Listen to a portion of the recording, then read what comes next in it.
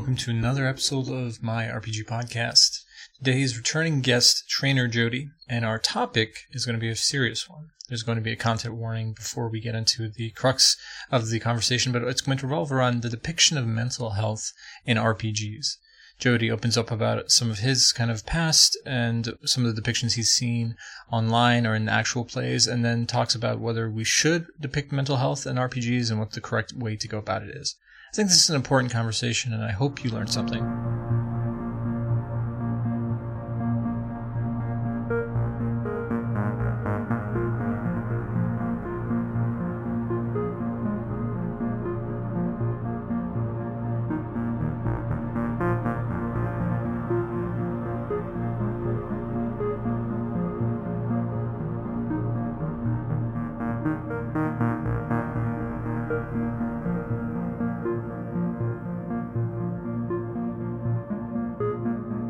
Welcome one and all to a new episode of My RPG Podcast. Today's guest is a return guest. It's our good friend, Trainer Jodie.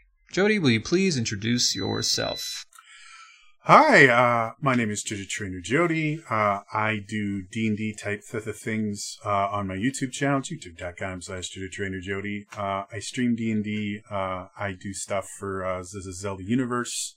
A lot of stuff involving RPGs in general. And, yeah, that's me. And for those who are constant fans of the MyRPG podcast, and for those who are new, a fun little bit of trivia. Jodie was the very first episode, the very first guest. So we've come quite a long way since that a couple of years or so ago.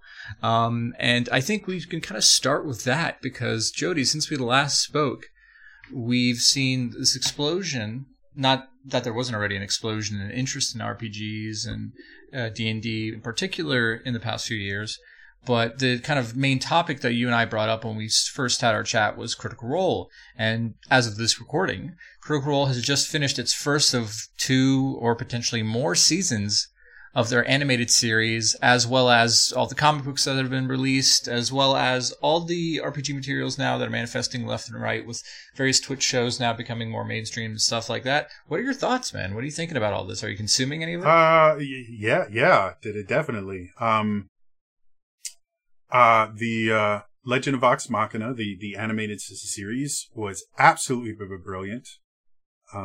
My favorite aspect of it was I have been a critter since day one. In fact, Critical Role started the day after my birthday that year. I think it started on March 10th or March 11th, and my birthday is the 10th. So for me, it was like, oh, this is my little birthday present from Geek and Sundry, who knows nothing about me, but and yeah, I remember like slight spoiler alert if you're haven't watched the Legend of Vox Machina, but like the scene where Scanlan goes Triceratops, without giving too much away, I watched that live. And that happened over and over and over again after the first 2 episodes. And that it was just so cool to go, wow, so this is how they decided to translate what I saw live to this animated version of it, which is a completely different form of storytelling. And so it's been really cool to see how 2 very, very, very different forms of storytelling kind of translate into each other. And then, yeah, I mean, D&D is not only bigger than it has ever been. Hasbro, who owns Wizards of the Coast, for the first time ever actually mentioned Dungeons & Dragons on one of their quarterly calls because D&D was making enough money to actually show up. Like, generally, the reason Hasbro bought Wizards of the Coast was for Magic the Gathering, because that makes more money than anything. And yeah, D&D has been doing so well that it's not Magic the Gathering yet, but like it's doing phenomenally well. And it's bringing up other things as well. Like there has been an RPG renaissance in the past few years where, LA by Night became really, really big, and we started seeing tons of by night shows everywhere. There was Seattle by night. There's LA by night. I think there was a Chicago by night. Like Atlanta, don't forget Atlanta by There's night, those yeah.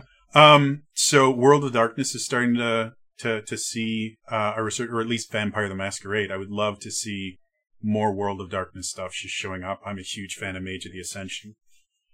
Mage the Ascension. Because that's a cool setting. I mean, Pathfinder is always Pathfinder. And, if you really want to get a lot of, clicks on Twitter, you can just talk about how Pathfinder is real D&D, and how D&D 5th edition has destroyed RPGs, as a whole, as you do when you're a Pathfinder fan. I'm kidding. Pathfinder fans are lovely. Please don't attack me. And yeah, I mean, just you're seeing all of these RPGs just coming out of the woodwork, and they're actually being given a chance to live. A lot of like indie RPGs didn't really exist in the 90s and early 2000s. Like they were there, but they couldn't spread out. They couldn't exist for very long because they wouldn't make any money. And now, like, the Avatar RPG is coming out pretty soon here. Dune has a new RPG that just came out that's phenomenal. Stargate has an RPG that came out last fall, I think it is, and is a great thing. Like, none of this stuff could happen if it wasn't for the fact that, the king of RPGs has gotten so big and has created such a large market that didn't exist. The idea of a rising tide raises all ships really is true in this case. So. Yeah, and we're back in that sort of moment in time to where, there's a D&D movie coming out soon with, Chris Pine and Michelle Rodriguez. There's apparently now going to be a greenlit production of a D&D TV series / stream series, actually from the director of the Netflix movie Red Notice, which, funny enough, I spent 2 months on that film set. Now the NDAs are over, so I worked on that that movie. Stood in for that weird Ryan Reynolds guy for a little while, which is a story for another time, right? But yeah, Rawson, who's the director of that, is going to be doing the D&D TV series. And like with all the kind of crazy stuff happening on the media side, this is, to me, the way I kind of look at it from my perspective is this is the kind of maturation of the fandom of this renaissance. I know obviously D&D and RPGs in general have been around for over 40 years or so, but with this kind of new resurgence, there was that initial what I call a wave of just general holy crap. We're happy that people are referencing this thing on Stranger Things because it's retro and nostalgic and cool, and 5th edition comes out and people are liking it, and then this weird thing called live streaming RPGs, which wasn't technically started with Critical Role but really blew up with Critical Role, and then the associated series that came out after that are happening, and now we're starting to try to pivot and transition into like, okay, people know what D&D or RPGs are. People have an understanding of what we're working with here. Let's now kind of fine-tune our experience and either go into a system we like, which fits maybe our genre of the storytelling we're trying to do, other than just the big monolith of D&D, or what if we still want to play D&D, but there's things that are problematic or things that we don't like. And that's, like you kind of slightly alluded to, on the Twitter and on the TTRPG space, is kind of becoming one of the biggest topics of conversation. I'm sure you've at least had some touch with this, if not heard about this tangentially, right? Definitely. We're starting to see we're starting to see a lot of people kind of looking at not just D&D as a whole, or RPGs as a whole, but now they're starting to go through certain things with a fine-tooth comb, and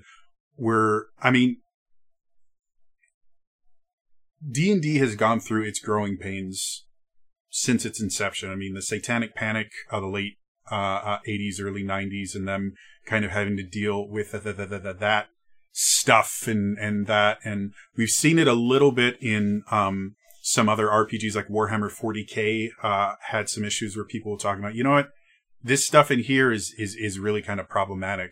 But over the past, I want to say, probably the past year is when I've noticed it the most, is when people are now really starting to kind of jump into, okay, yeah, I understand that this has existed for a very long time, but maybe these aspects of it aren't the greatest idea. And you know what? Maybe we can start adding more things than just, you know, Lord of the Rings, but silly because we're not professional fantasy authors and we like dick jokes. Yeah,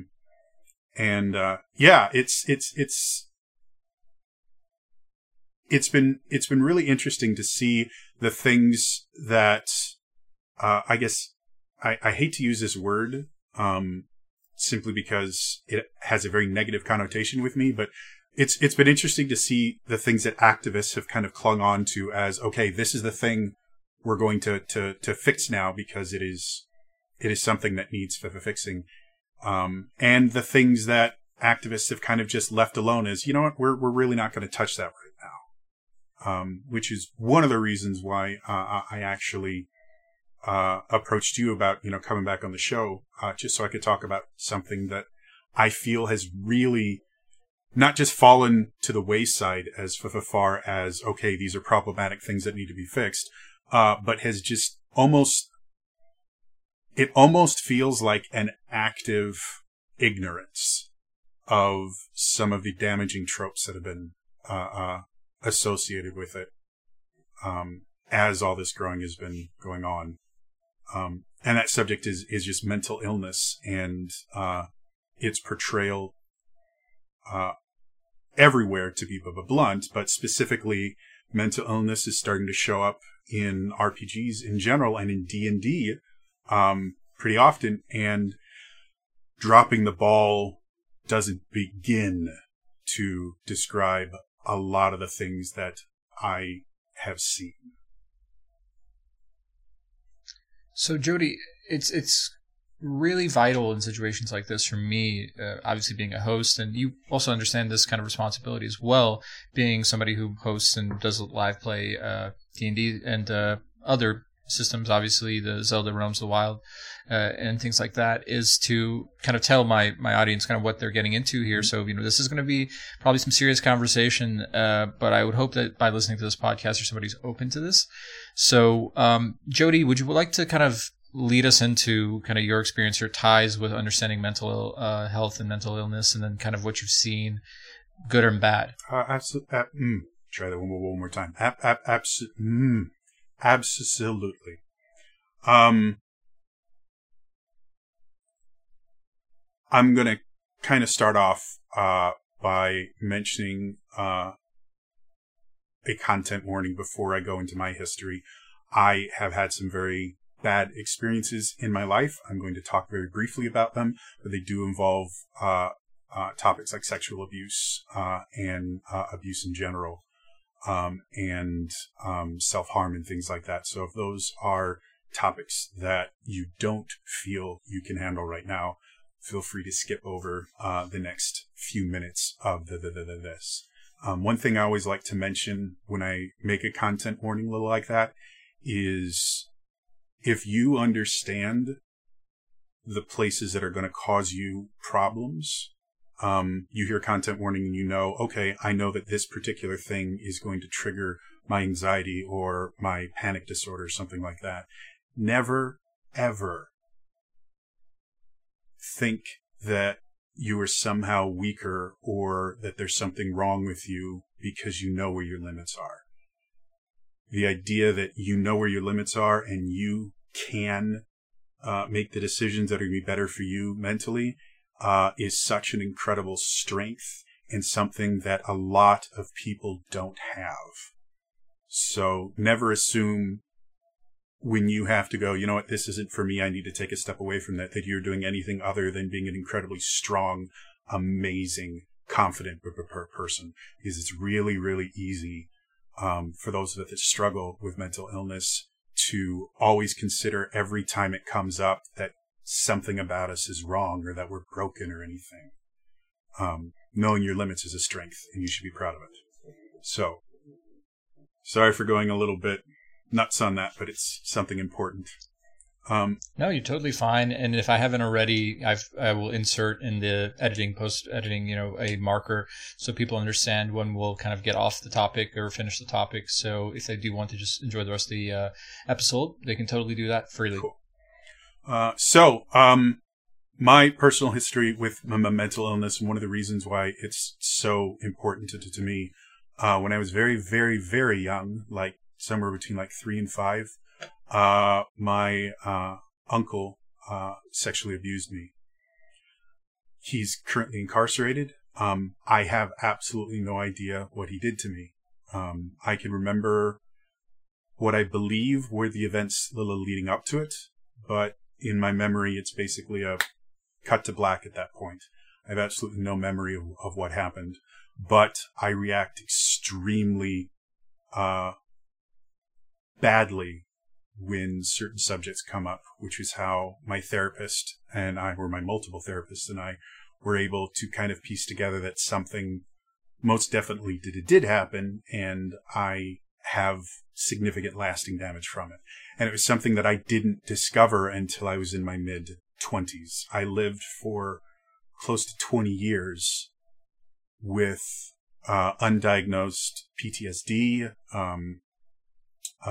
undiagnosed depression and anxiety, and had no idea until one day when I was 19, I was in college and I was doing some homework, and what felt like 15 minutes passed, and in all actuality 6 hours had passed, and I had no memory of most of those 6 hours. Went to my doctor. I was diagnosed with depression and anxiety, and from then on, more and more things started coming to life. Officially now, my diagnoses are: I have major depressive disorder, chronic, generalized anxiety disorder, chronic, post-traumatic stress disorder with dissociative tendencies, panic disorder with agoraphobia, social anxiety disorder, and conversion disorder. I personally have been committed to a psychiatric ward, which was probably one of the worst experiences of my life. I technically was voluntarily committed, but I was told point blank by my therapist, who was absolutely doing what she felt was right, and I continued seeing her for over a year after this incident. But I was told by her, well, you can check yourself involuntarily, or I can call the police and we can check you in involuntarily. She was very worried that I was going to hurt myself because of my mental state. While I was there, I told the doctor I didn't want to be on meds because meds don't work on me.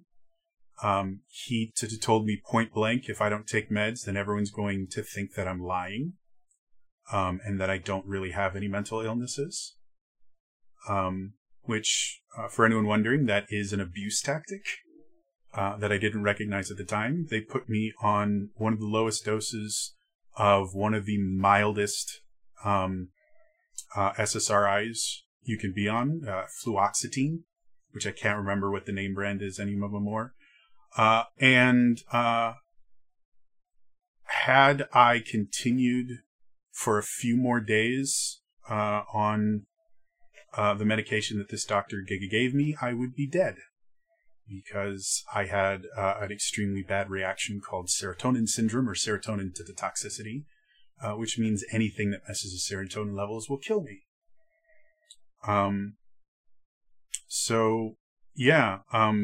Throughout my life, from when I was diagnosed at 19 and I had to go to the disabilities office to try and get accommodations, all the way through missing out on promotions and things like that at work, because I had anxiety and they felt that a manager shouldn't have anxiety, which is illegal, all the way to the stuff I'm seeing now.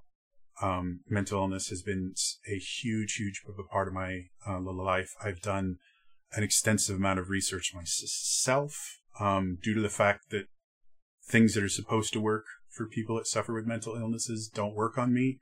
So I've had to educate myself on pharmacology. I've had to learn about various mental illnesses and their signs into the things like that. And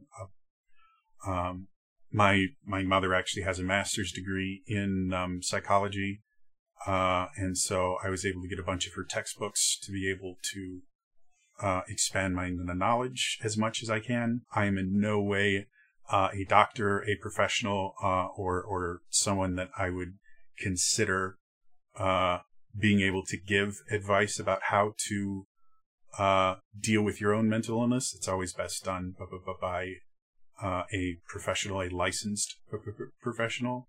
But I know more than most. And it has really opened my eyes to just how little society at large cares about the mentally ill, and how often we're used as the butt of jokes, as sources of fear, and it really is a bad thing to have happen. And now I'm starting to see that in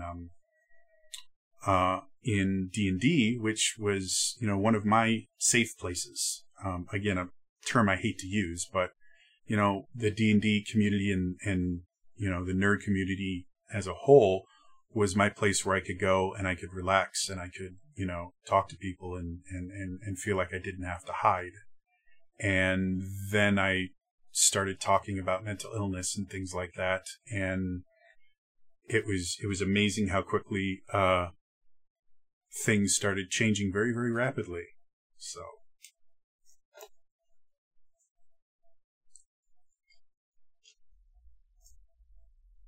So with the, like I said, the maturation of the RPG community, we now have to be a little more, I think, critical of some of the approaches we make and the character choices we create. Mm-hmm. I can't, and I don't want to go into specifics about anyone's stream or anybody's game. That's not my job. But I know in light of recent things you've seen, mm-hmm. it's there was this call you gave me, this text you sent about wanting to talk. Mm-hmm. So do you want to go into detail about that? Yeah, definitely. So something that's started to become a little bit more popular with the idea of representation has been adding mental illnesses to RPG characters as like character traits to make them, more complex characters and the things like that. And again, I'm not going to go into any specifics because the purpose of this is not to call out a specific creator or group of creators and say what you're doing is wrong. It's to get people to kind of realize what is going on, because I don't think we can fix something until we're aware that there's a problem. And right now, I think a lot of people are patting themselves in the back going, look what we did. We did such a good job. Look, we're giving representation to people that didn't have it before. And it's not. Mental illness isn't a character trait. Mental illness is a struggle that you have to deal with for the entirety of your life. It doesn't go away. You don't get, quote unquote, cured. You learn to live with it. And everybody's experience is incredibly unique and personalized. Something as simple as the DSM-5. If you're not familiar with psychology in general, there is a book called the Diagnostic Statistical Manual of something. I can't remember what the end of it is called, but it's shorthand is it's called the DSM, and they are currently on its 5th iteration. And what it's used for is when a psychiatrist or a psychologist, anyone related to the medical field, specifically if you're dealing with insurance, has to use this book and has to basically diagnose you by what is in the DSM. So every mental illness, quote unquote, that exists, quote unquote, is listed somewhere in the DSM-5, the ones that are accepted right now. And they all have little codes that they use for billing. That's one of the reasons it exists. Even within the DSM, which is designed to be very analytical and very much something that is designed just so you can pinpoint and put a name on things. Something as simple, well, not simple, but something as studied as much as something like schizophrenia is a remarkably well-known word. A lot of people have heard the word schizophrenia, schizophrenic, schizo. The word has been in nomenclature since at least the 90s, maybe earlier. I know growing up, I heard the term all the time just as a kind of term for someone that was crazy. Schizophrenia is a very specific disorder. And there are a bunch of other disorders that have schiz or schizo in them, schizoaffective disorder. There's so many different versions of it, and every single one of them has a massive list of symptoms, and nobody has the exact same symptoms, the exact same severity, or anything like that. Being a psychiatrist or a psychologist is a remarkably difficult job to do, because you have to be able to sit there and go, okay, well, you have these symptoms which fit under this disorder, but they might fit under this disorder as well. And they have to use an insane amount of knowledge and experience to be able to figure out what it is that's affecting you. So taking that back to RPGs and to the things like that, treating something as complex and unique as a mental illness as a quirky character trait, first of all, isn't possible because it's such a personalized thing. Second of all, is unbelievably insulting and demeaning to people that actually suffer from these disorders. And for decades, the mentally ill have been used as tropes to further storytelling. I mean, one of the most recognizable tropes in horror is the crazy killer. And you see it constantly, everywhere. There is a movie that came out called, I think it's called Split, with a brilliant actor.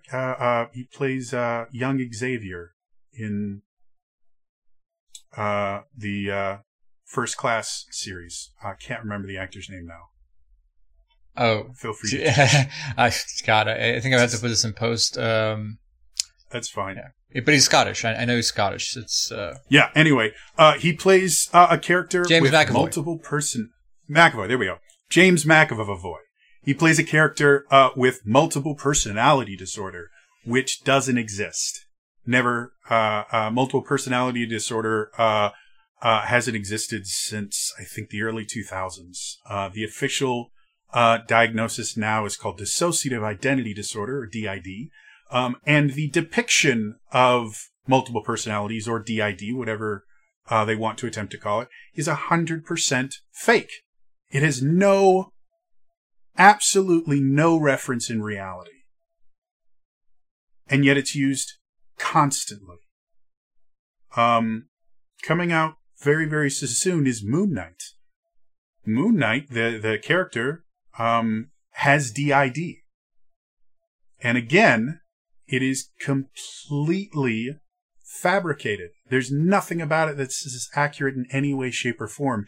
And it's better than it used to be, because in the 80s or 90s, when Moon Knight first came out, he had multiple personality disorder. And he would randomly get taken over by these personalities and it's not what DID has ever been. And what it does when you have these horror films where someone can be put into another personality or alter or whatever you want to call it, and then they somehow turn into a different person that will commit murder and torture people. All that it does is it creates this sense of fear around people with mental illnesses in general. I myself suffer from dissociation. The specific dissociation I deal with is derealization and depersonalization, which derealization basically means everything around you feels like it's fake. It is the most bizarre experience in the world. And it's really impossible to describe unless you've actually experienced it, but you feel like everything around you isn't real. Depersonalization is the exact inverse of that, where the world is real, you're just not real. So the idea that somehow those experiences make me dangerous to other people when I have absolutely no control over them, and it's just my brain's way of dealing with things that I can't mentally handle, is absolutely horrendous. Especially, like, again, a lot of people think people with PTSD, like if you get PTSD from going to war, people are terrified because, you know, what happens if he has a flashback and then he thinks that he's in war and he starts killing people because he thinks that it doesn't happen. That's not how PTSD works. Statistically, people with severe mental illnesses are about 10 times more likely to be victims of violence than the general population, not perpetrators of it. People with mental illnesses are, by an order of magnitude, more likely to be hurt and killed in interactions with police. 50% of all police-involved deaths are of people that have mental illnesses. So the idea that we are somehow this scary, terrifying thing that turns into the villain 9 times out of 10 isn't just insulting, demeaning, and dehumanizing. It's dangerous. And I'm starting to see things like that showing up in RPGs. And I'm seeing it being done by people that I have the utmost respect for, that I think are trying to do the right thing and are just doing it wrong. Yeah. The other way I've seen it swing is wisdom saves to avoid a PTSD flashback. Oh, my character had a really difficult upbringing. They saw something truly horrific. And so every so often, if I see this particular trigger, I have to roll a wisdom saving throw or I lose a turn. I have PTSD. I have traditional PTSD due to what was described before. And I have what's called complex PTSD, which is basically not a single traumatic event, but a combination of just abuse for many, many years, eventually giving you the same symptoms as if you had witnessed a single traumatic event. It is just, repeated traumatic events over and over and over again. I get flashbacks every so often, where I start remembering what happened to me in that event. There's no wisdom save to make it go away, and it certainly lasts longer than 6 seconds. It's something that wipes me out for a day, sometimes multiple days, sometimes a full week, where I'm not able to do anything because I'm recovering from reliving the most traumatic moment of my life. So I did a Twitter thread about this years ago at this point, and it was really late at night because that's the only time I feel comfortable enough to say things. But I did a Twitter thread where I went, mental illness isn't a character trait. The idea that a single wisdom save can mean that your panic attack goes away isn't true. I have panic attacks every day. It's part of my panic disorder. I have worked with multiple therapists, multiple brilliant, wonderful therapists who have done their absolute best to help me and have been absolutely essential to me making it to where I am today. And I have learned so many different techniques for dealing with anxiety and panic and all these other things. And with all of my training, with all of my knowledge, when I get a panic attack, I don't get to make a single save and then go on with my day. Even if the panic attack is short and it only lasts, 5 or to 10 minutes. What a panic attack is your fight or flight response kicking in when there's nothing to fight and nothing to run away from. Your body is pumped full of adrenaline. You become hypervigilant, meaning all of your senses get dialed up to 11. You hear everything, you see everything, and everything around you becomes a source of danger. And you don't just turn it off and go back to what you were doing. Your entire world changes into everything around you is going to kill you unless you do everything absolutely correctly. And even once it's over, once the adrenaline has finally worked its way out of your system, once the hypervigilance has gone down, you are exhausted. You feel like you've just run a marathon with an entire army of people trying to kill you in the entire time. And this is coming from someone that has to go through this regularly. I'm used to it. I know what to suspect, and I know how to plan my day around it. For someone that has not had all of the help that I have gotten and has not done all of the research and all the learning that I've done, it is a much more traumatic experience. And it's not easy for me.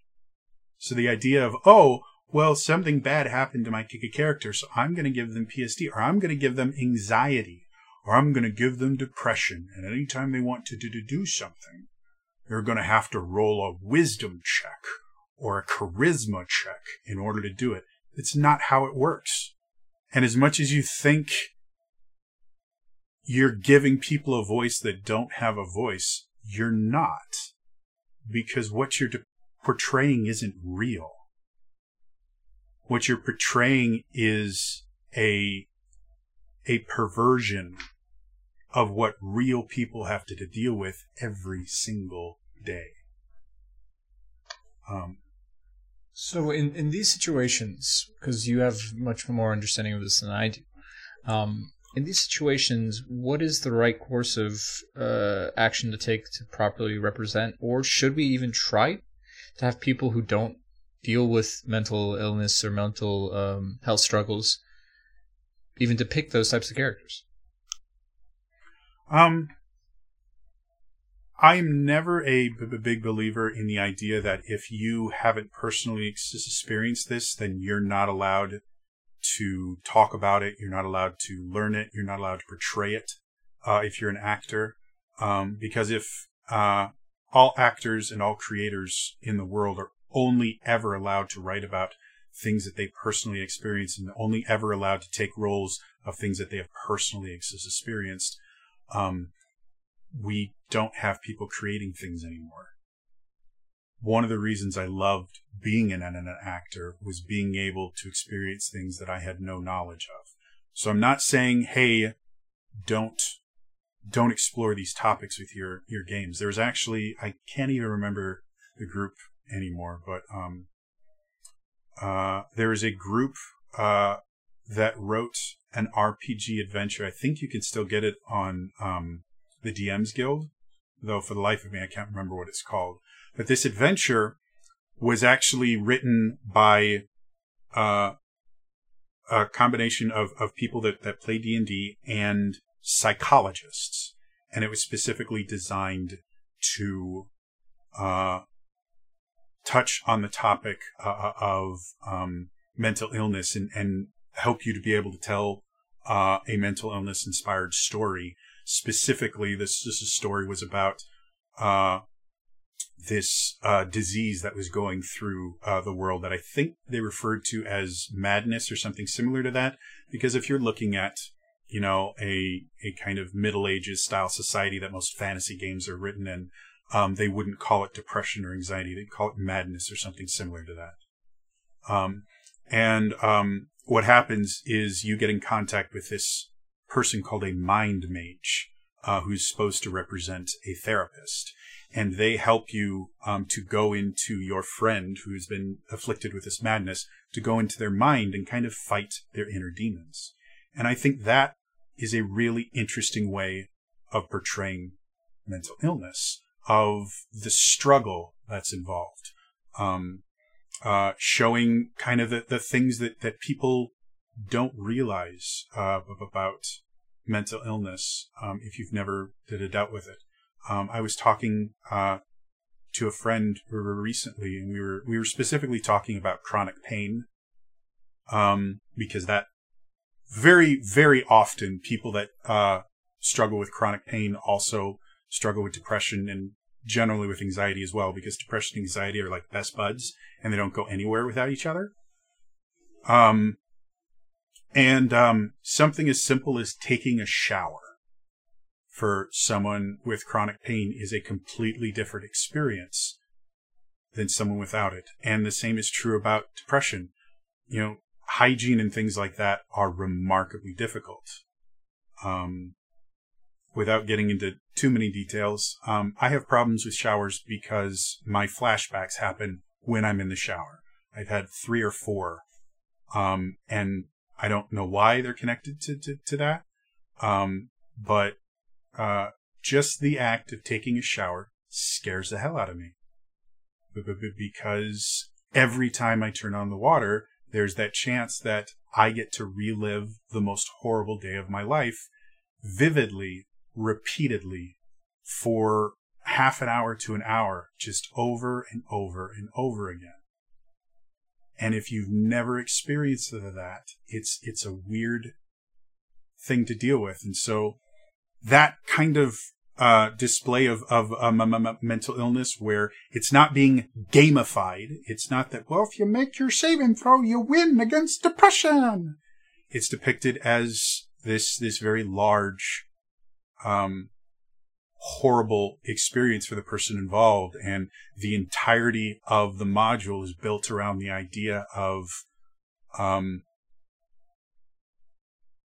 helping your friend get through something truly difficult. And the idea that this isn't something that they made up. They didn't do anything wrong to do this. Those are all really important things.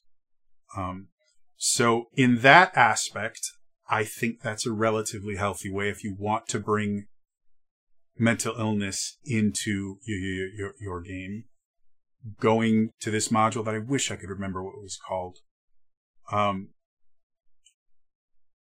Anyway, going to a module like this, or talking with therapists and psychiatrists or psychologists that actually use D&D as a form of therapy, because it is something that exists, that's a pretty good way to start if that's a topic you'd like to broach.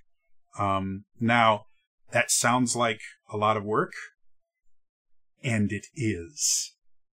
And that's kind of the point. This isn't a topic that should be taken lightly.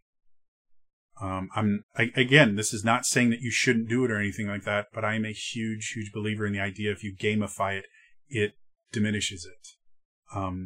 Recently, in Realms of the Wild, which is a Zelda-themed RPG that I run for Zelda Universe, Don has actually been kind enough to guest star on it years ago now. We'll have to have you back sometime.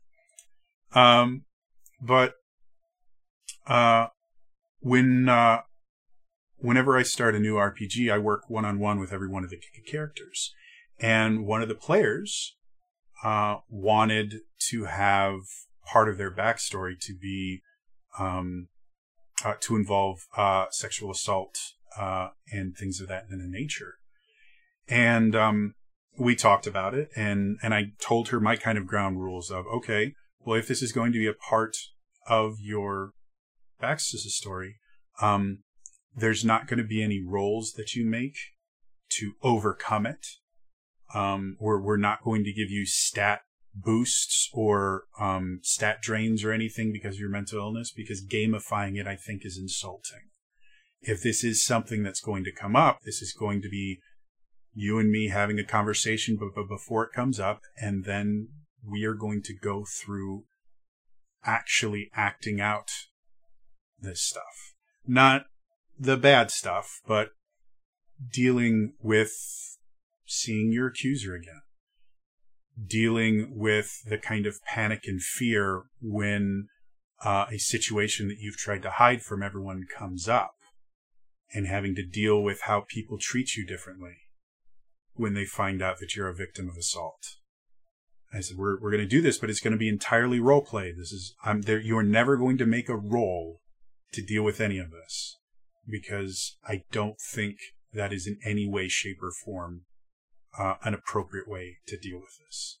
And it took 4 years for us to finally get to a point where we got to her backstory, because she was brilliant at steering the players all the way around the world to avoid her backstory.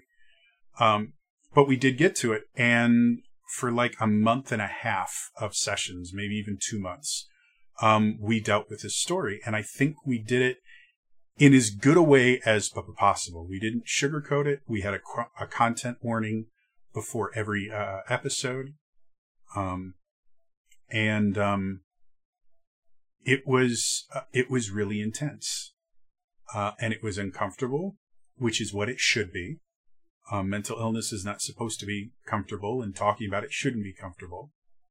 But her character got to find her own voice in this world, and she got to confront her accuser, and she got to take her power back. And we got to do it with, her summoning a little shadow lizard that's named Larry, Gary, and Jerry, after the character from Parks and Rec. So, I mean, we didn't have to be super solemn and scared the entire time, and we didn't have to always be talking in the most grave of circumstances. We made jokes because that's how I deal with my mental illnesses. I make a lot of jokes. I do a lot of self-deprecating humor, which isn't the healthiest thing in the whole world, but it gets me through it. So yeah, I mean, that I think is the best way to deal with it. If you want to have mental illness to be a part of your campaign, it shouldn't be a character trait. It shouldn't be a +1 to your wisdom score, or a -1 to your charisma or something like that. It shouldn't involve roles. It shouldn't involve anything that affects the mechanics of the game. It should entirely be, this is the story that we're going to tell. And if you're going to tell that story, you better research, talk to people that have actually experienced it, and make a realistic depiction of it. Because there's absolutely nothing worse than going to someone going, look at this amazing thing that I have made. I am such a noble person because I have given a voice to the voiceless, and the voice that you've given them isn't saying anything that they would ever want to say.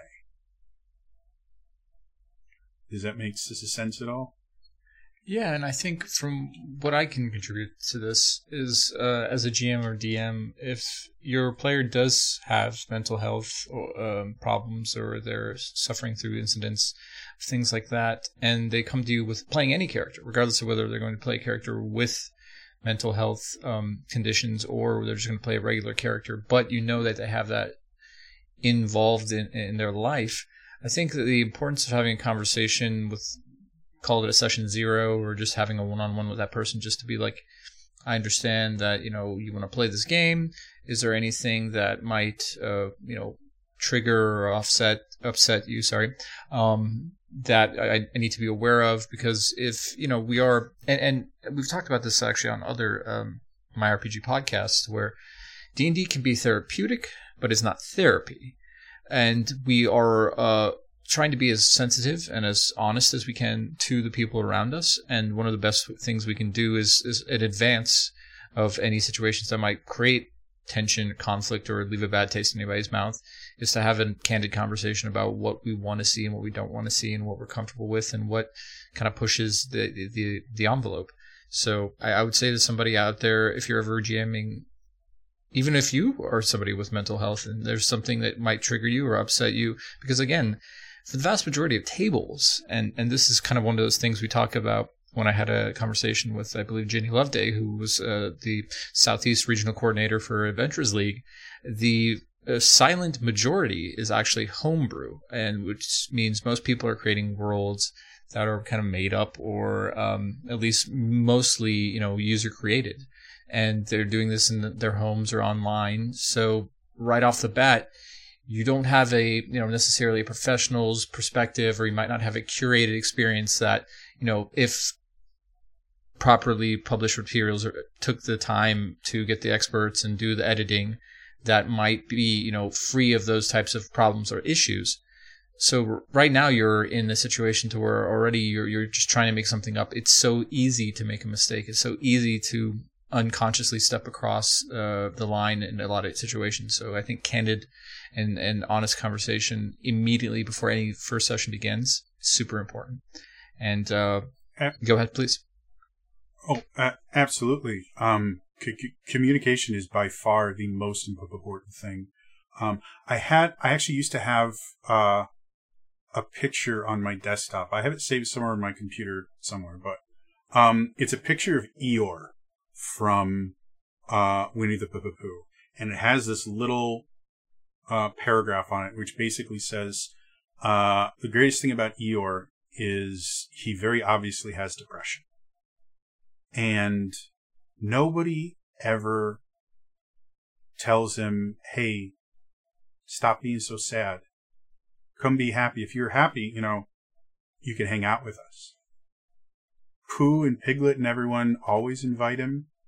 They never make it a condition of, well, if you're happy, then you can come with us. But if you're just going to be depressed all the time, then you can stay on your own. No, every single time they see him, hey, you want to come play with us? And that is such an important thing as someone that deals with depression, that depression that stops me from doing the things that I will want to, and having to turn down opportunities and things like that.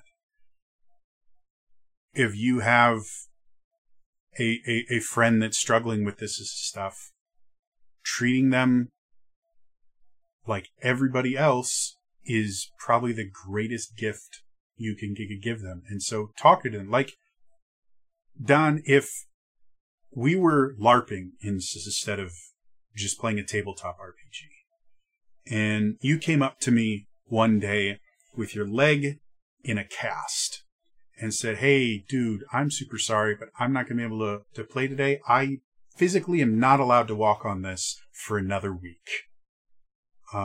So I'm super, super sorry, but I'm not going to be able to make it to the game today. In no way would I ever go, dude, seriously? Just, tape it up and let's go. I can't believe you would focus on something as dumb as a cast when you're ruining the game for everyone else. Like, you're the paladin, you're the one that's supposed to take the hits, and now I'm going to have to rebalance this entire encounter around it. But I cannot tell you how many times I've had similar conversations, not really in D&D because I'm a forever DM, so I'm the one that gets to make the choices. But in a lot of other situations, I'm like, I really can't. Like, well, why? Are you sick? No, it's just anxiety's not being nice to me today. Seriously, dude? I can't understand why that. No. Just go, okay. Well, we'll ask you again next time. It's annoying, but it is the greatest feeling in the world knowing that people are not going to actively avoid you just because you turn them down because you physically can't. And I did also want to mention, you kind of apologize for a second for using the word trigger. I have a huge problem with the word trigger because it is a psychological term that has a very specific meaning. And people use it to mean, well, this upset me. It's not what a trigger is. A trigger causes me to have a flashback or causes me to have a panic attack. That is the absolute correct way to use it. And the way that you were using it was correct. Triggers are things that happen, are things that can cause people that struggle with mental illnesses to struggle even harder. That is the correct use of the word trigger. An incorrect use of the word trigger is, oh my God, this guy was playing country music and it triggered me so hard. Don't use it that way. It has a specific meaning for a specific purpose, and understanding what actually triggers you is an essential part of living with a mental illness.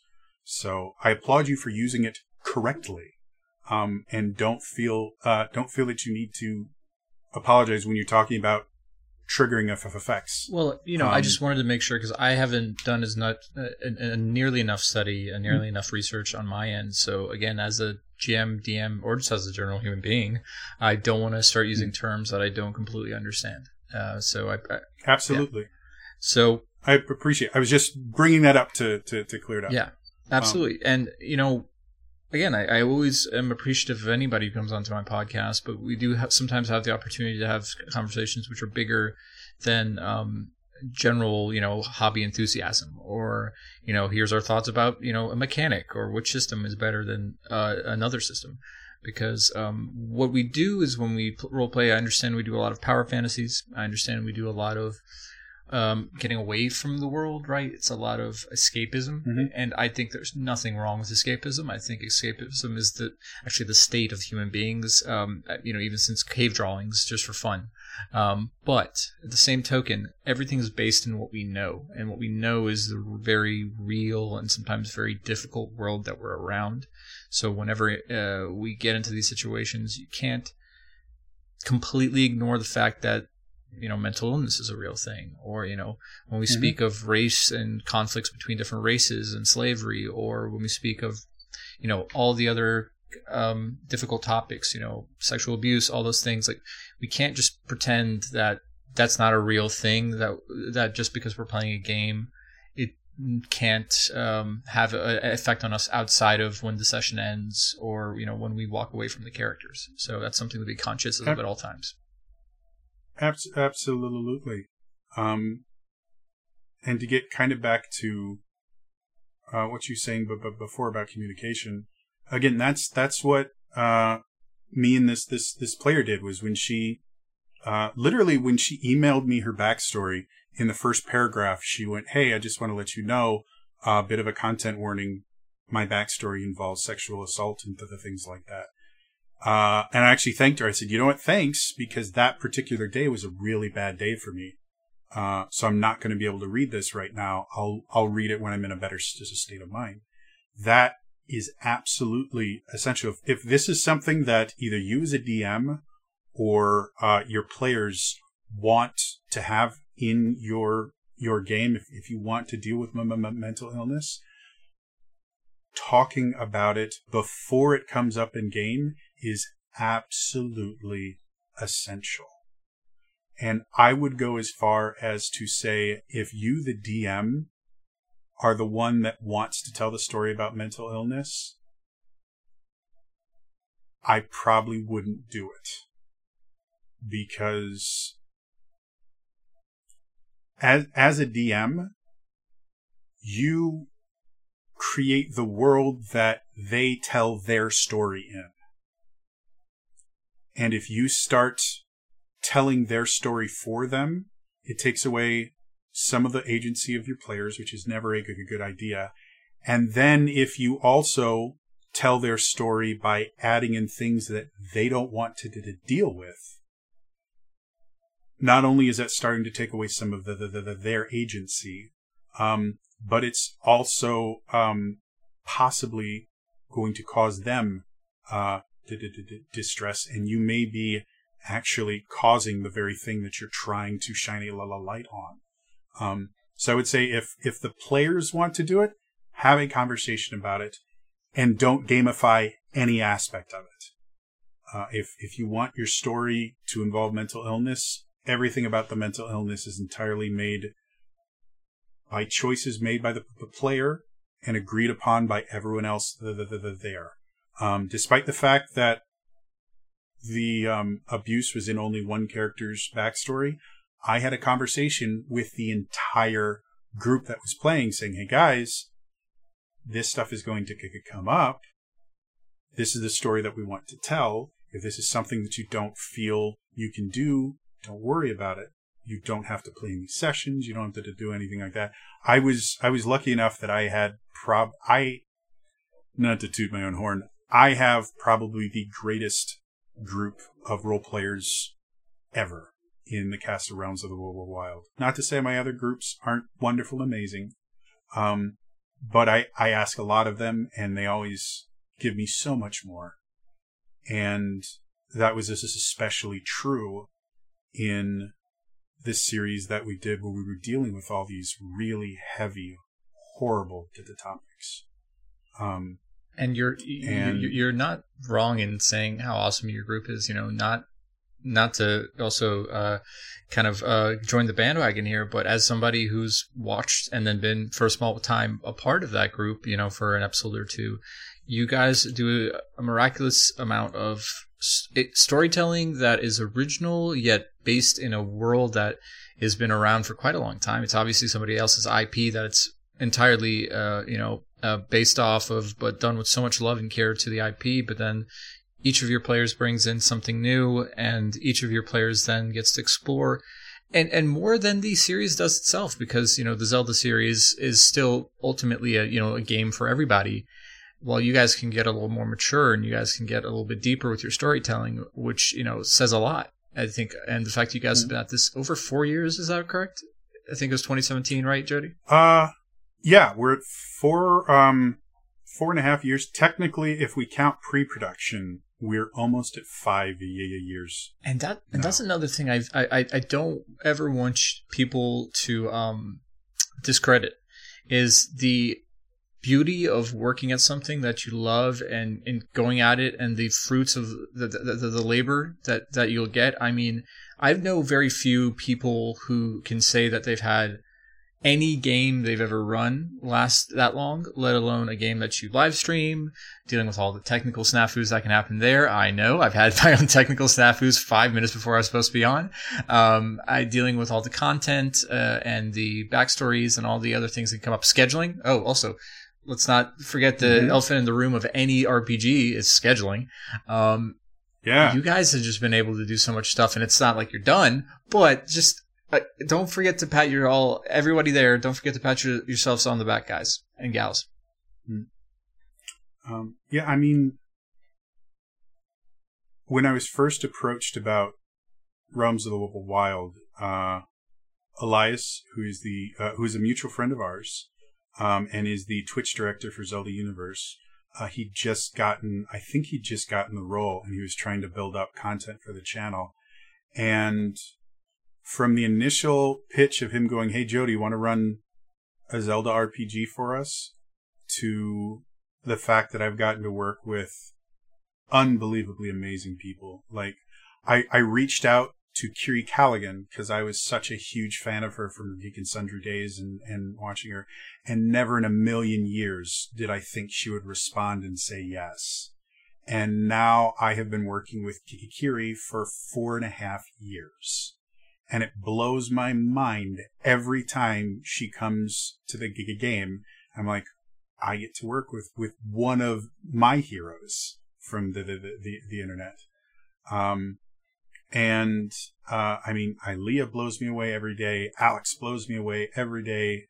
Elias is wonderful and amazing. And I love to rib him, but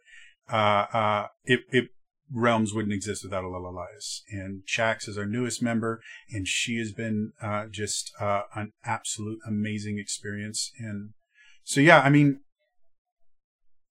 I think the reason we were able to tell the story that we did around abuse and everything like that was because not only do I have a great group, but everybody in the group was willing to listen and was willing to understand that this was a very serious subject that we were going to take very seriously, but that we also wanted to ensure that the people watching it were going to be entertained and also experience something that they hadn't before, and get an insight into something that they didn't know about.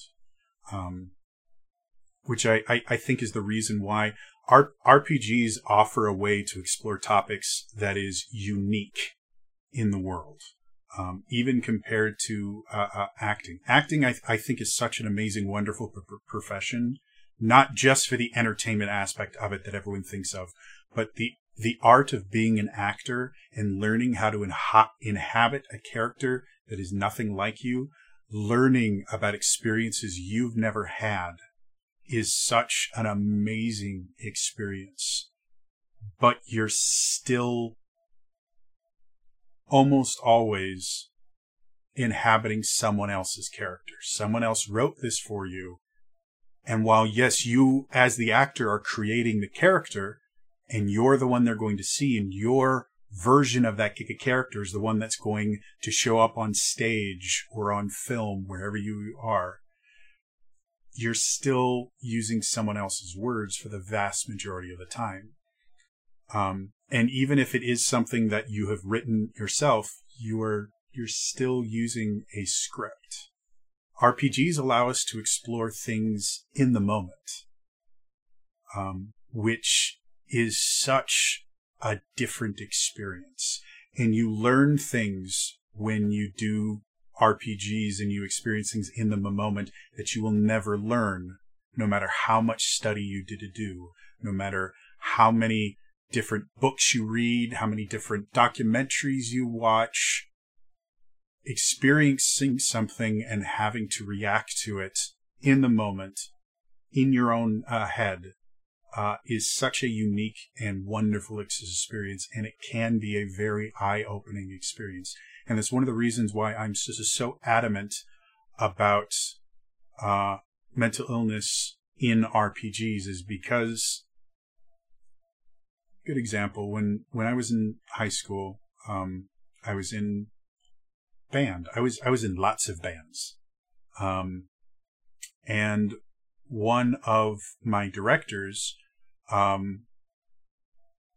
said this kind of as an offhand comment and then had to kind of explain himself. And I have used this idea throughout my entire life. Somebody had mentioned, well, practice makes perfect. And he goes, no, perfect practice makes perfect. I went, huh? Perfect practice makes perfect. What do you mean? Okay. Let's say you rehearse this scale 100 times. And the 100th time you finally get it perfect. Congratulations, you just learned it wrong. Because you've practiced 99 times doing it wrong. You've only practiced it once doing it right.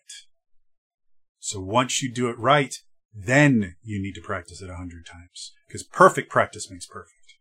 Bad practice makes you learn it wrong and makes it significantly harder to learn it right, because you have to unlearn the bad things that you learned. And that's why I'm so adamant about this in RPGs, because playing an RPG, you are going to learn things. They've done studies on it. People that play tabletop RPGs are significantly more empathetic than people that don't. You learn how to feel in an RPG. And this is scientifically backed. So if you learn how to feel wrong, it's going to be significantly more difficult for you to learn how to feel right. And in mental illness, again, the statistics are there. Being mentally ill, the world is not set up for you. You are discriminated against constantly. And generally the only time they will bring up, and this is true about the disabled community as a whole, the only time they will bring up the disabled community is when bringing it up will somehow benefit able-bodied, neurotypical people. So if you're going to learn about it and experience it in such a unique way that an RPG can do it, it is essential that you learn correctly. It's essential that you learn real things, not tropes. Does that make sense? 1000%. And a lot of what you said is very poignant, and it's a hell of an episode. I appreciate that very much. So Jodie, as we're wrapping up here, is there anything you'd like to promote or any sort of projects you have coming up? Otherwise, what's the best means for people to get in contact with you and to follow you on all the things you do? As far as plugging things, my YouTube channel, youtube.com/trainer Jodie. I started a new series. When we're recording this, I've done one episode. Whenever this airs, it may be more. But it's talking about specifically the series is a series I've been doing for years called the D&D Deep Dive. And the specific kind of sub-series is I'm going to be talking about every single class, about their defining features and how you can homebrew subclasses for them. Because I've been dealing a lot with homebrewing recently. I did an entire sub-series on a homebrew where they took all the classes from Final Fantasy XIV and turned them into D&D classes. And I covered every single one of them, all like 400,000. And it took me like 6 months. But yeah, so definitely check that out. Even if you never want to homebrew yourself, it is a great resource to be able to look at homebrews and see if they're going to be something you can use in your game or not. And then if you want to follow me, I post at least 2 videos a week on my YouTube channel. Twitter tends to be the easiest place to find me. My DMs are currently open. If I ever become super rich and famous, I may change that, but tweeting at me, I'm at Trainer Jodie onto the Twitter, is a great way to get my attention. Or sending me a message is another way that's, generally, pretty decent. Otherwise, I also stream, D&D. I have 2 different campaigns, on Wednesday nights on my Twitch channel, twitch.tv/TrainerJodie. So you can go there. You can actually interact with the game itself. I use channel points, and you can do stuff like give the players level 1, cast spells on the players to help them out, or give them healing potions or reroll tokens, stuff like that. Like you can even create NPCs for the campaign if you want. So yeah, and then obviously every other Saturday on twitch.tv/Zelda Universe to the TV, I run Realms of the Wild, which is our Legend of Zelda Open Legends RPG campaign. And if you like what you're listening, this is obviously the MyRPG podcast, which can be found on iTunes, Spotify, Stitcher, and wherever podcasts are found. If you want to speak with me, my personal Twitter is classy_Don. That's DON. The Gmail is myrpgpodcast@gmail.com. Give me your reviews, requests, or any other fun things you want to do. Otherwise, thank you for listening, and I'll see you at the table.